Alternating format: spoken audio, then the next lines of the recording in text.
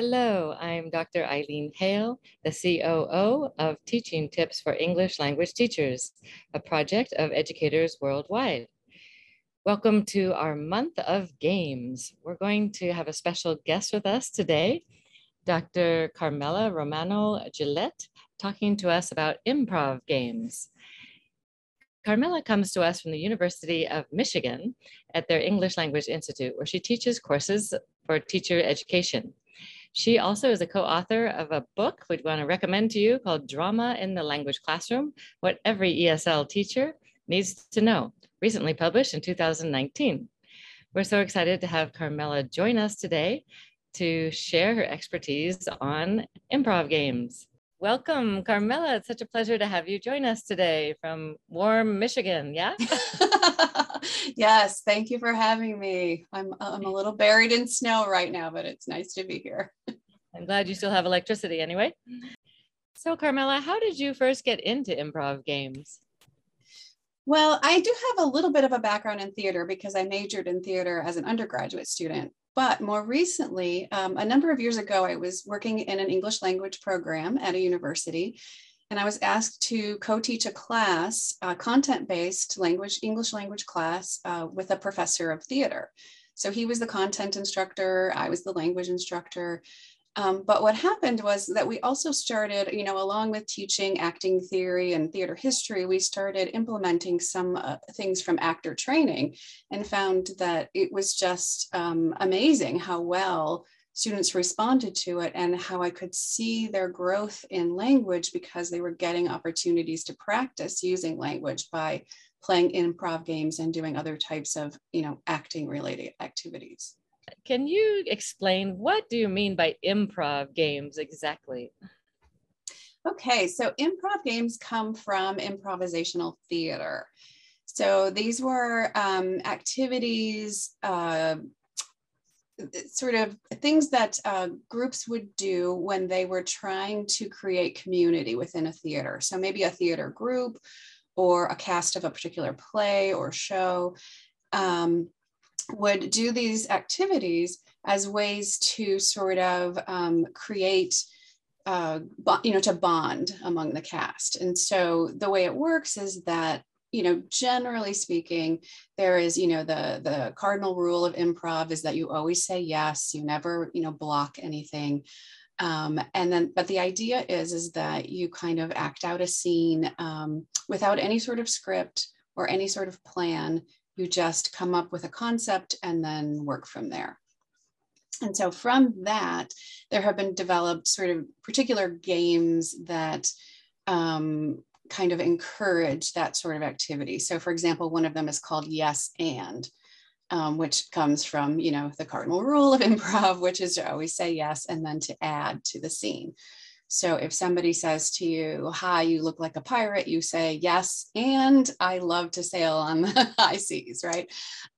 So it's just basically a way to build community, but, in a language classroom, you can use it as a way to work on spontaneous speech as well. That's great. I was just thinking, I'm teaching a reading and writing class now. It could be a fun way to impromptu act out the reading, what they understand from the reading, for example. Have you used it in that kind of context? Oh, absolutely. All the time. Yeah. So every class that I teach now, if it's an English language class, and then even in some of my teacher ed classes, I use improv games for warm up. And I find that, it started out as something I did just in a speaking class, but now I find that in any class, I can find a way to use improv to spark thinking, to get students interacting with one another when they might not be so anxious to do that. And sometimes just to wake everybody up. Yeah, and it builds their confidence too, doesn't it? When you have them do these improvisational stand up, do they do it in front of the class or have them usually work in partners or small groups to do the improv games? It depends on what the goal is, and that's the big thing is you have to determine what your goal is, what you're trying to accomplish with the game, and then that will drive how you run it. But normally it's an all group thing, and we all sort of everybody has to, this is why I say, sometimes just the goal is to wake everybody up, because if I'm teaching a morning class and everybody's coming in kind of sleepy, if I ask them to stand up and play this game with me, I find that the entire rest of the class is much more energized, much more lively than it would have been if if we just would have sort of carried on in our, as our sleepy selves. But normally, yeah, it's something that is a whole group thing, although there are variations that I will do. So for example, with the game Yes and, where I'll have pairs work together so that they can have, a conversation sustained back and forth. We can do the same kind of thing sort of around a circle, but for sustained conversation, the pair works really well as well. Okay, great. And what age do you usually use improv games for? Can it be over all age students? Yeah, it's the kind of thing that works with all ages. I need to if I'm talking about improv, I need to mention Viola Spolin, who is sort of the mother of improv. But she wrote a book a number of years ago called Theater Games for the Classroom. That was meant for work with elementary school age children. But if you do any sort of Google search on Viola Spolin, improv games for the classroom, or any of those kinds of things, you'll find lots of YouTube videos and lots of websites where people are talking about the ways they've used improv games at all levels in all classrooms. For me, I mostly work with adults. So I work with sometimes students in adult education settings. But my main job is at a university where I work with a lot of graduate students, and very serious, PhDs in physics kind of graduate students. And so to ask them to get up and play a game with me can sometimes be a challenge. So what I find is that I have to set a purpose for them, and I have to explain from the start that there's a reason why we're playing this game. And even if I don't, reveal it right away, I let them know. And I also talk about the research behind it as well. Because that's, that particular student population. With first graders, it's a lot easier, I think, to say, let's get up and play a game.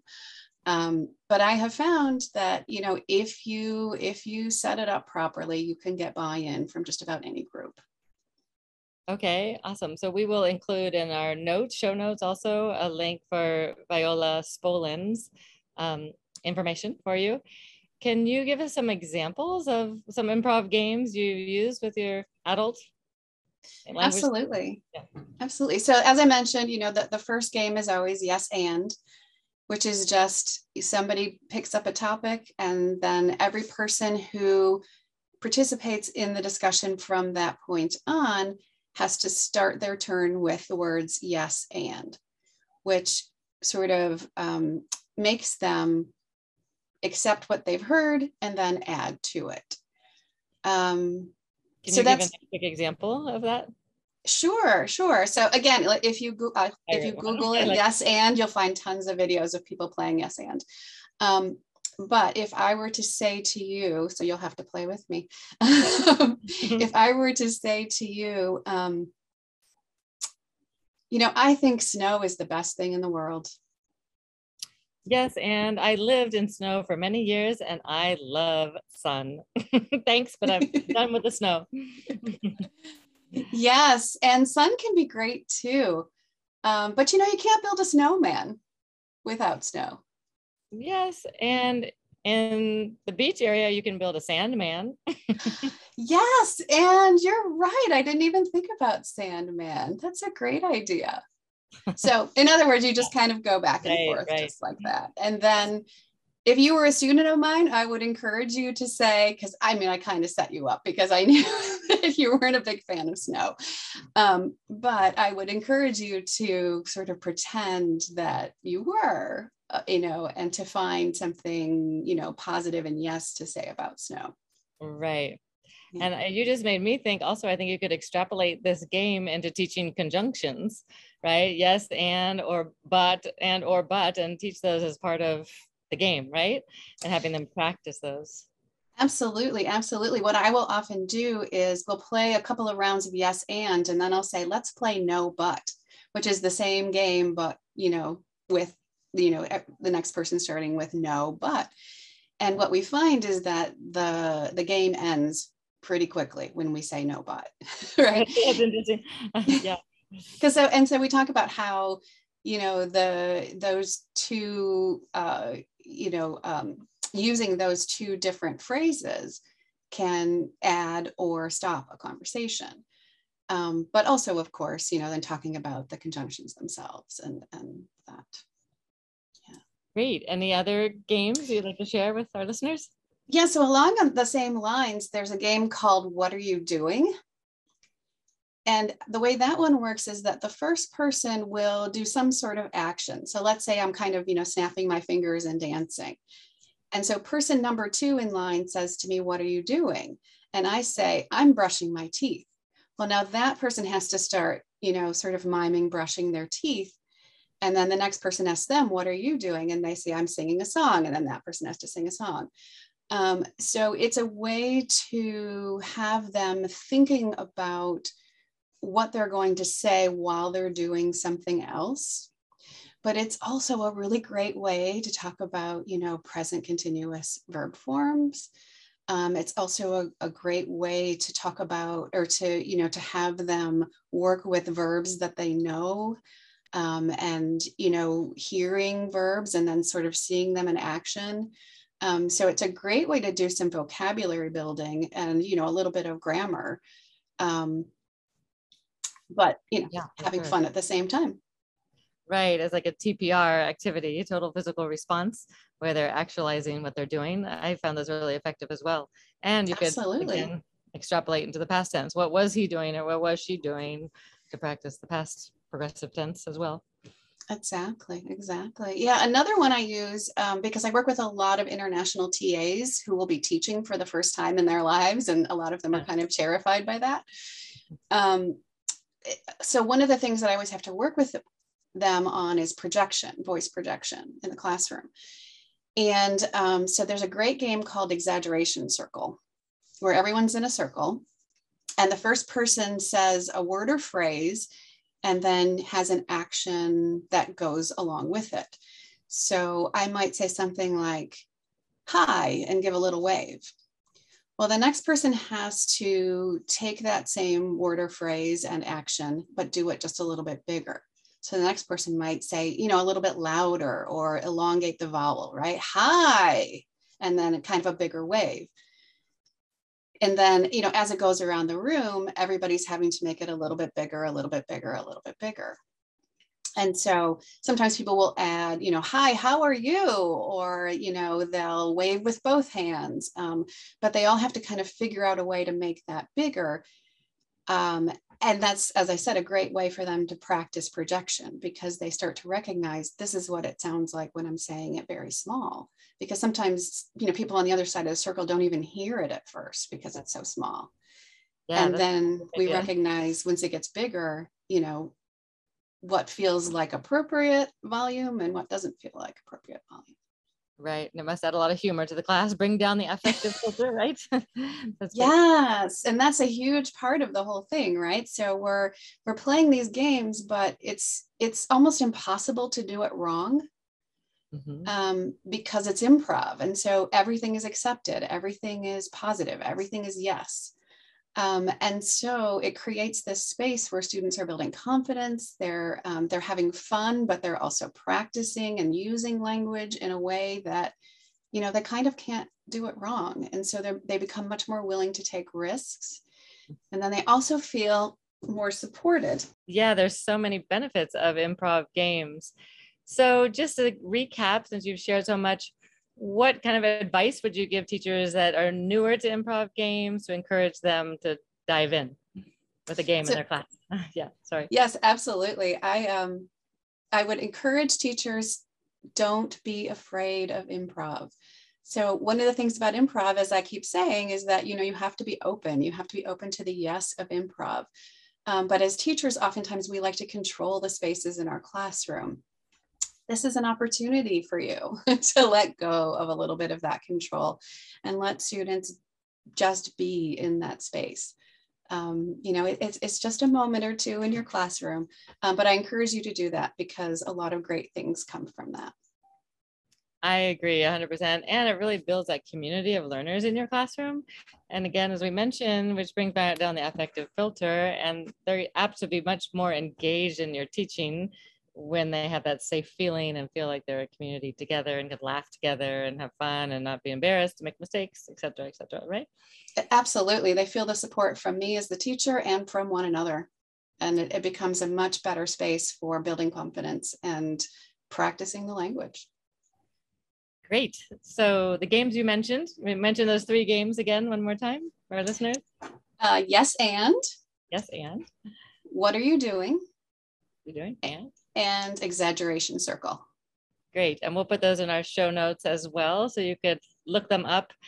One recommendation would be to Google them first and see examples, and maybe even show the examples to your students in class so they can kind of see what they're going to be asked to do, right? Before they're asked to do it, if it's the first time you're doing it. Mm-hmm. And I know you mentioned my book that I co-wrote with Derek McNish. I have to mention my co-author, but there's a couple of chapters in there with lots of explanations about using improv in those particular games. Wonderful. Well, thank you so much, Carmela. And you can find Carmela in our show notes as well. We have her email and her link to her book, performingfluency.com is where they can find you in your book, Drama in the Language Classroom, what every ESL teacher needs to know. Thanks again, Carmela. We really appreciate you joining us today and sharing your great tips for improv games. Thank you so much. Follow us on our website, ttelt.org, for prior and new upcoming podcasts, our Facebook TTELT group, Instagram at t.ttelt, and Twitter at TTELT1. Thanks for joining us today.